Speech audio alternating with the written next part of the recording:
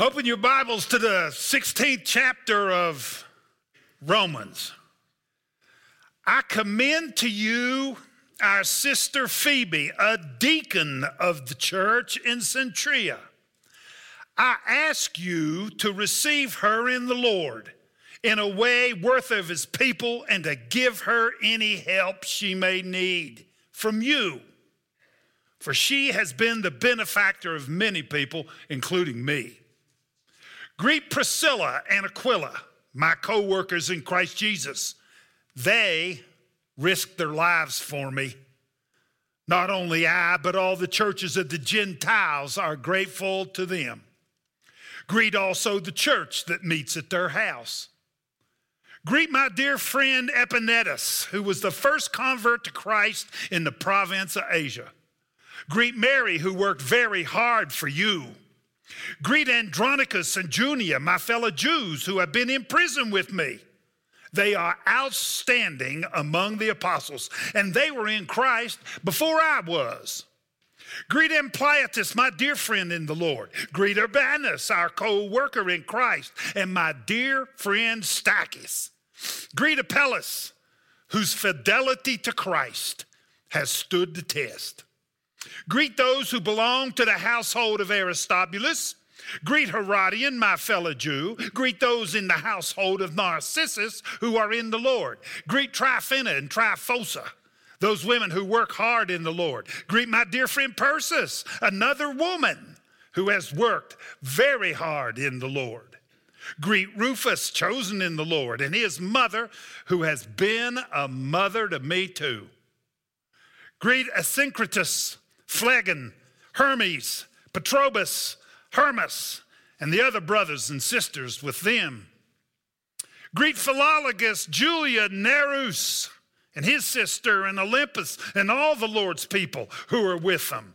Greet one another with a holy kiss. All the churches of Christ send greetings to you. Now drop down verse 21. Timothy, my co-worker, sends his greeting to you, as do Lucius, Jason, and Sosipater, my fellow Jews. I, Tertius, who wrote down this letter, greet you in the Lord. And Gaius, whose hospitality I and the whole church enjoy, sends you greetings. Erastus, who is the city's director of public works, and our brother Quartus, send you their greetings. General Switzer, would you stand and pray for me, please? Let's bow our heads. Good. Thank you. Thank you. Thank you. Dear Lord, we thank you for this day. We thank you for Bill, our brother. We thank you for everybody here. And we ask that you use him, and we ask that you use his words so that we can see you better, that we can serve our new vision and our church and the people in this community, Lord. In Jesus' name we pray. Amen. Amen. Thanks. Thank you. Back in the 1970s, Dr. Ralph Lewis was my preaching professor at Asbury Theological Seminary, and I recall his counsel. Ralph warned us, given the attention span of contemporary congregations, you better have a compelling reason for using as a sermon text a scripture passage that is longer than 12 verses. Well, I already broke that rule, didn't I?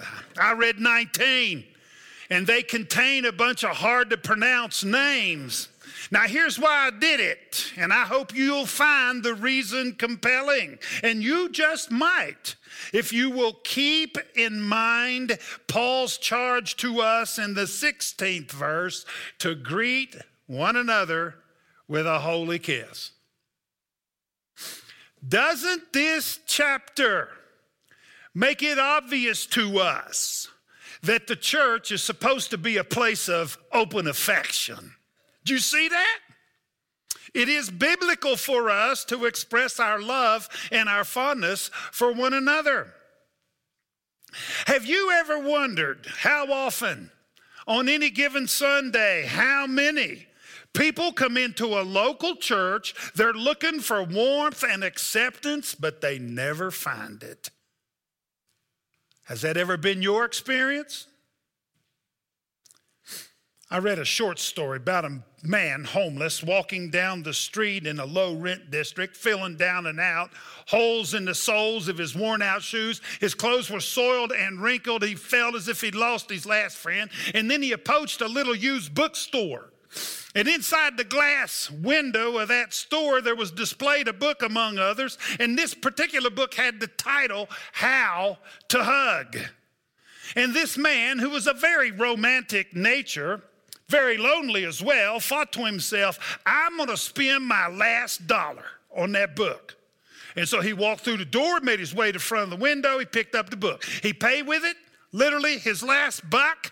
He hurried to a park bench where he sat down, hoping that his recent purchase would dispel some of the depression of his current situation.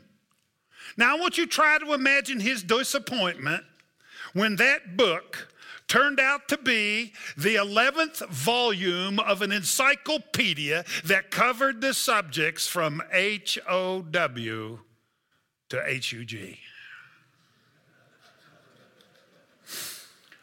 You know, I thought as I read that story, is that descriptive of a church? Do people come with deep needs, real needs? They're feeling lowly. They have terrible maladies. And they come to a church and they're expecting to find something different. And then all they hear is some kind of encyclopedic kind of theoretical love that's explained to them to the very last detail in the Greek and Hebrew, but it means absolutely nothing in the lives of people. Do you know God has built into us needs? And among those needs is the need to love and to be loved in return. It is the deepest need of our lives, a kind of love that is not conceptual. It's physical from person to person, and we need this love demonstrated. Years ago, there was a research project presented to a group of health educators in New York City, and this study revealed that babies need love as much as they need food. This research traced the mental and physical wasting of 91 well-fed babies in a South American orphanage. Now, this orphanage provided all the food, clothing, shelter, all the necessary material needs, but the home had only a very few nurses, and they simply did not have the time or the manpower to give to those babies any love or personal attention. Now, here's the result. 27 of those infants died in the first year, 7 in the second, while another 34 developed into adults with deep mental problems. Now, around the same time, Dr. J.A. Hadfield at London University published a book asserting that mental and emotional disturbances in later life can stereotypically be traced to a lack of proper love and empathy in childhood. Hadfield acknowledged there are many reasons for our emotional and mental issues, but he insisted that it's a lack of love that is the major cause. Now, people, those findings are decades old, but subsequent research has proven we don't ever get to the place that we don't need a show of affection. It's essential to life. And that's why there are in Scripture countless exhortations for us to express our love. And Romans 16 certainly serves to convince us that it is essential for us to show honest, proper affection and to demonstrate proper and positive regard for one another. Greet one another with a holy kiss is how Paul puts it in verse 16. He's talking about showing it, demonstrating it, honest, appropriate affection, love, care, and concern. Now, do we grasp how essential that is, how crucial? We're not talking about an encyclopedic kind of love. We're talking about something that's displayed. And did you notice this is not a suggestion? This is a command to be carried out. And it's why our pastors and our elder board and our denominational leaders have been working so very intently on our mission, values, and vision. What's the mission? Building authentic community in Christ. What do we value? Broken people restored by Christ. Intentional relationships to serve others. What's the vision? A church where relationships flourish. Marian Jackson wrote in her classic book, Crowded Pews and Lonely People, these insightful words. And she's talking to us. Why does a person go to church? He chooses one church among many, makes his way there. He sits down in a pew. But why has he come? Why? There are many reasons. It might make him feel good, nicely religious and respectable. Or he may be trying to fill up an emptiness he feels. Or he might be longing to find some meaning in life. Or maybe he has a personal problem. He hopes he will get some help. He'll find some solution for his situation. Or he may just be looking for profitable business or professional contacts. If he's a genuine, authentic Christian, he's probably looking for Bible teaching and preaching. He wants to worship God. But it is safe to say that regardless of what other motives brought him to church, consciously or unconsciously, he came to be with people, to be with part of a group, to find fellowship with other human beings, to make friends. Seated in his pew, which may be full, he is surrounded by people. But as he leaves the church, no matter how the sermon or music impressed him, he leaves with definite feelings, either of having been made feel warm with his fellow worshipers, or else having been among many, but yet somehow all alone. Research has shown that a person's first 10 minutes in a church determines whether he will or will not come back. Now, 10 minutes is not a long time. Do you see the mandate before us? Do you see why we are to greet one another with a holy kiss? It makes no difference whether your pew neighbor here is a lifer or a visitor. Now, you had the chance to engage him. Don't look. You know who's sitting behind you?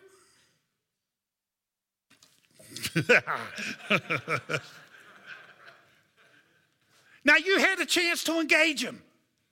Did you? How'd you do? You all familiar with the secular writer T.S. Eliot?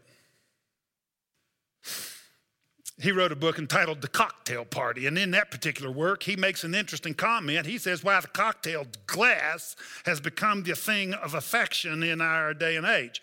Now, here's what T.S. says.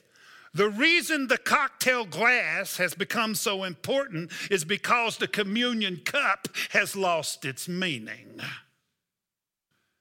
Now, the communion cup, he explains this. He says the communion cup represents that special relationship in which persons become close in fellowship and yet are most fully themselves. But this, says Eliot, has been lost. Well, let's take a glance back in church history and let's see how the loss happened. Now, as we do this, I want you to keep in mind Paul's words to us here. Greet one another with a holy kiss. The Christians in Rome, they were purified by the fires of persecution. Because of Emperor Nero's insane reign of terror, first century Christians at Rome couldn't meet and worship as we do. Why, we would have been invaded and killed on the spot if we lived in ancient Rome when Paul wrote this letter and we had the audacity to meet like this. They had to meet underground in the catacombs. right alongside the fresh tombs of their loved ones. And the group that meets tonight is going to be smaller than the one that meets tomorrow night. And some will be widows tomorrow who had husbands today. And in many instances, entire households that came to worship the night before came in only ones or twos today because the rest have been slaughtered. And they gathered for meals around the table, and they had what they called the agape feast, the love feast. And it was a simple meal that was provided. And then at the close of the meal, they had what came to be called the Eucharist, or the Lord's Supper. And they preserved a part of a loaf and a common cup of wine. And then in reference and respect to the Lord Jesus' death, they passed that bread around, eating a piece of it in remembrance of his body that was given for them just a few years earlier.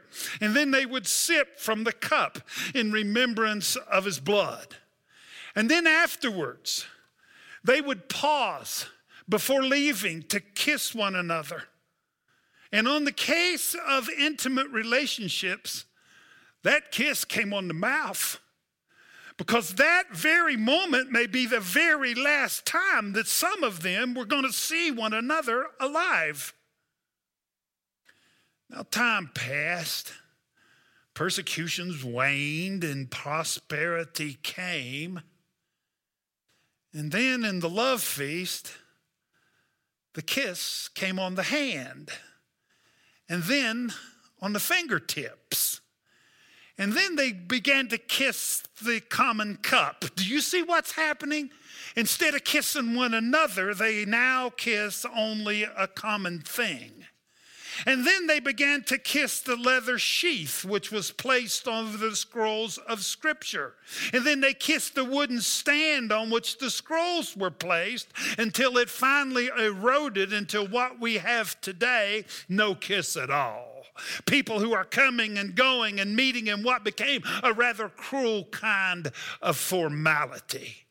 And by the 3rd and 4th century, when so much of this formalism was built in, that people no longer cared for or cared about each other the way they did during the persecution.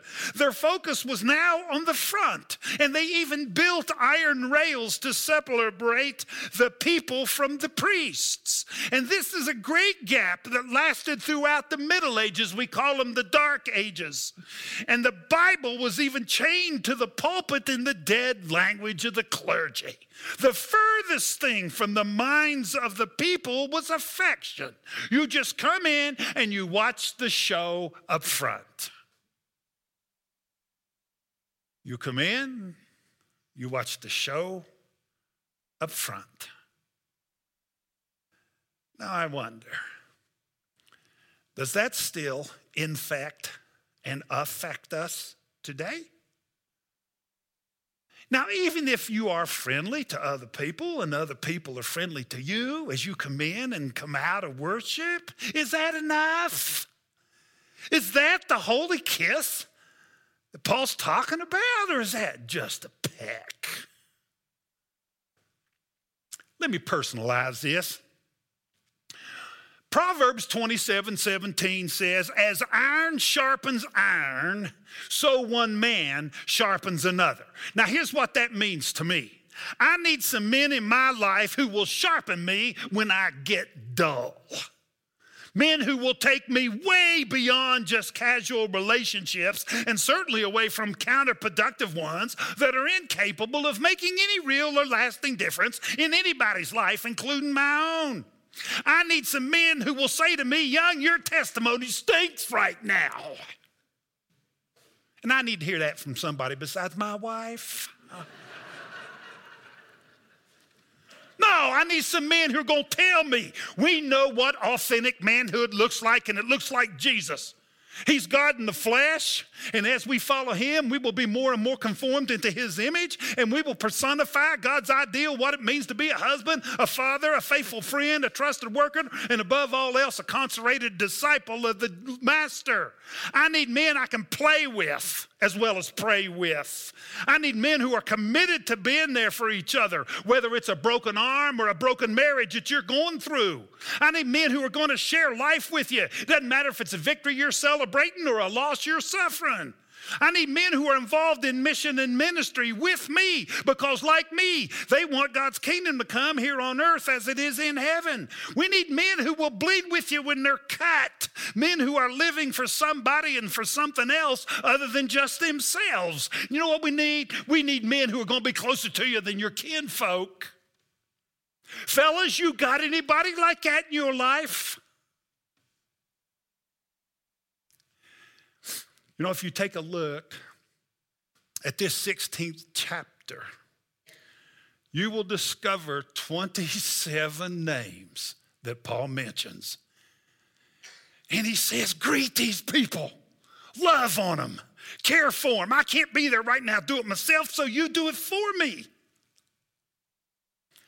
Now, I don't have time to tell you about all these people, but church history has some incredible and inspirational things concerning some of them.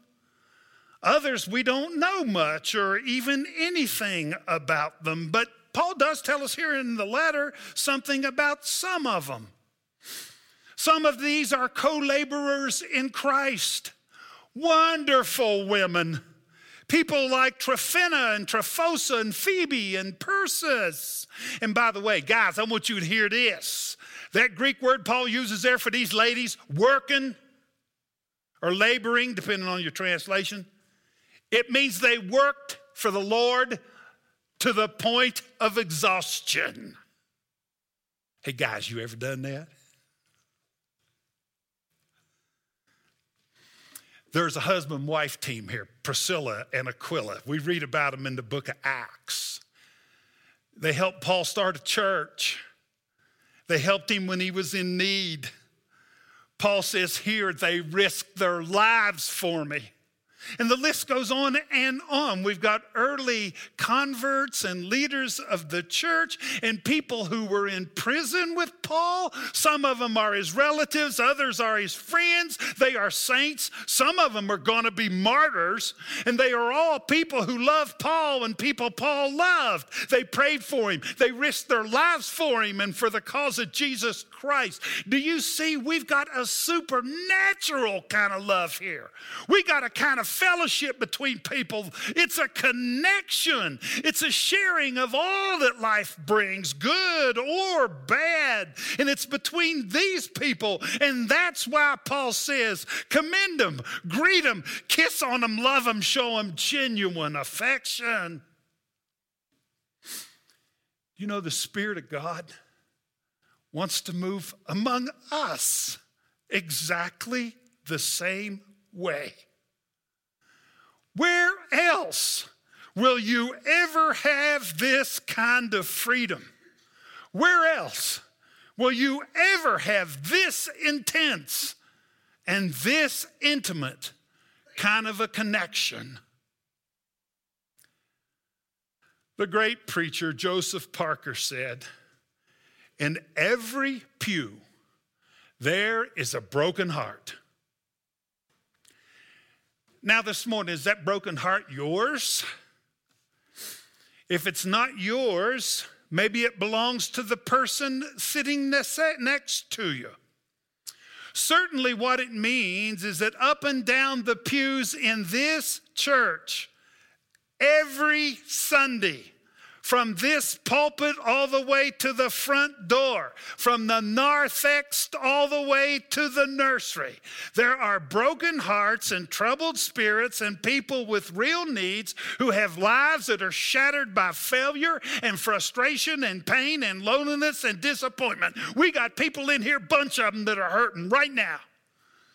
And they should be met by a loving ministry of prayer and an overwhelming demonstration of concern and affection. And folks, that is what's going to keep them going, just as it kept Paul going through all of his trials, troubles, and his tribulations. With a God-given spirit of love that we are to demonstrate, we have a ministry of prayer. And we also should put on that ministry of prayer some hands and feet. And folks, when it's appropriate, put some lips on them. Express your love and concern.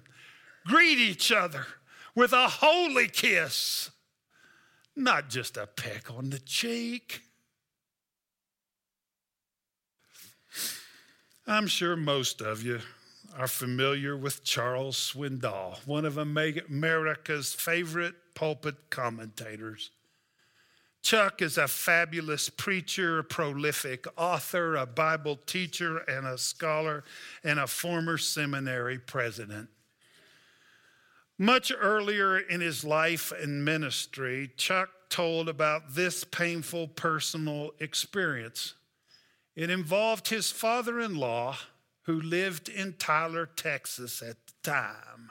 Now, this man buried Chuck's wife's mother after a terrible brain cancer. And then he married again, as it turned out, much too quickly. He had high hopes it was right, but it was all wrong, and it didn't work out, and it blew up in his face. And through the disaster, he lost everything.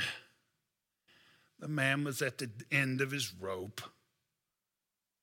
Now, he'd been a church attender all his life. His son-in-law was one of America's best-known pastors. But people both in and outside the church began to pour it on and pile on. They criticized him. They condemned him. And finally, things got desperate for him. And so he wrote to Chuck, I just wanted to tell you that I'm going to AA. Chuck was shocked. It only made him love his father-in-law all the more, but he had no idea his father-in-law had a drinking problem. He thought his father-in-law was a teetotaler. So Swindoll called him on the phone. He just wanted to tell him, Dad, I love you. I'm praying for you. Dad, I want you to know I fully support you. Chuck urged him to stay with AA, assuring him AA is a wonderful program. It does a tremendous job with alcoholics in recovery. And as Chuck was going through this, he was interrupted by his father's raucous laughter. And then he said, no, Chuck, you don't get it. I don't have a drinking problem. I don't touch the stuff. I go to AA because it's the only place I can find any real love and fellowship. God help us. Now, AA does a great job. Here's what's better. A church where relationships flourish. In the language of the New Testament, the church is referred to as the bride of Christ. It's okay. You may kiss the bride. Pray with me.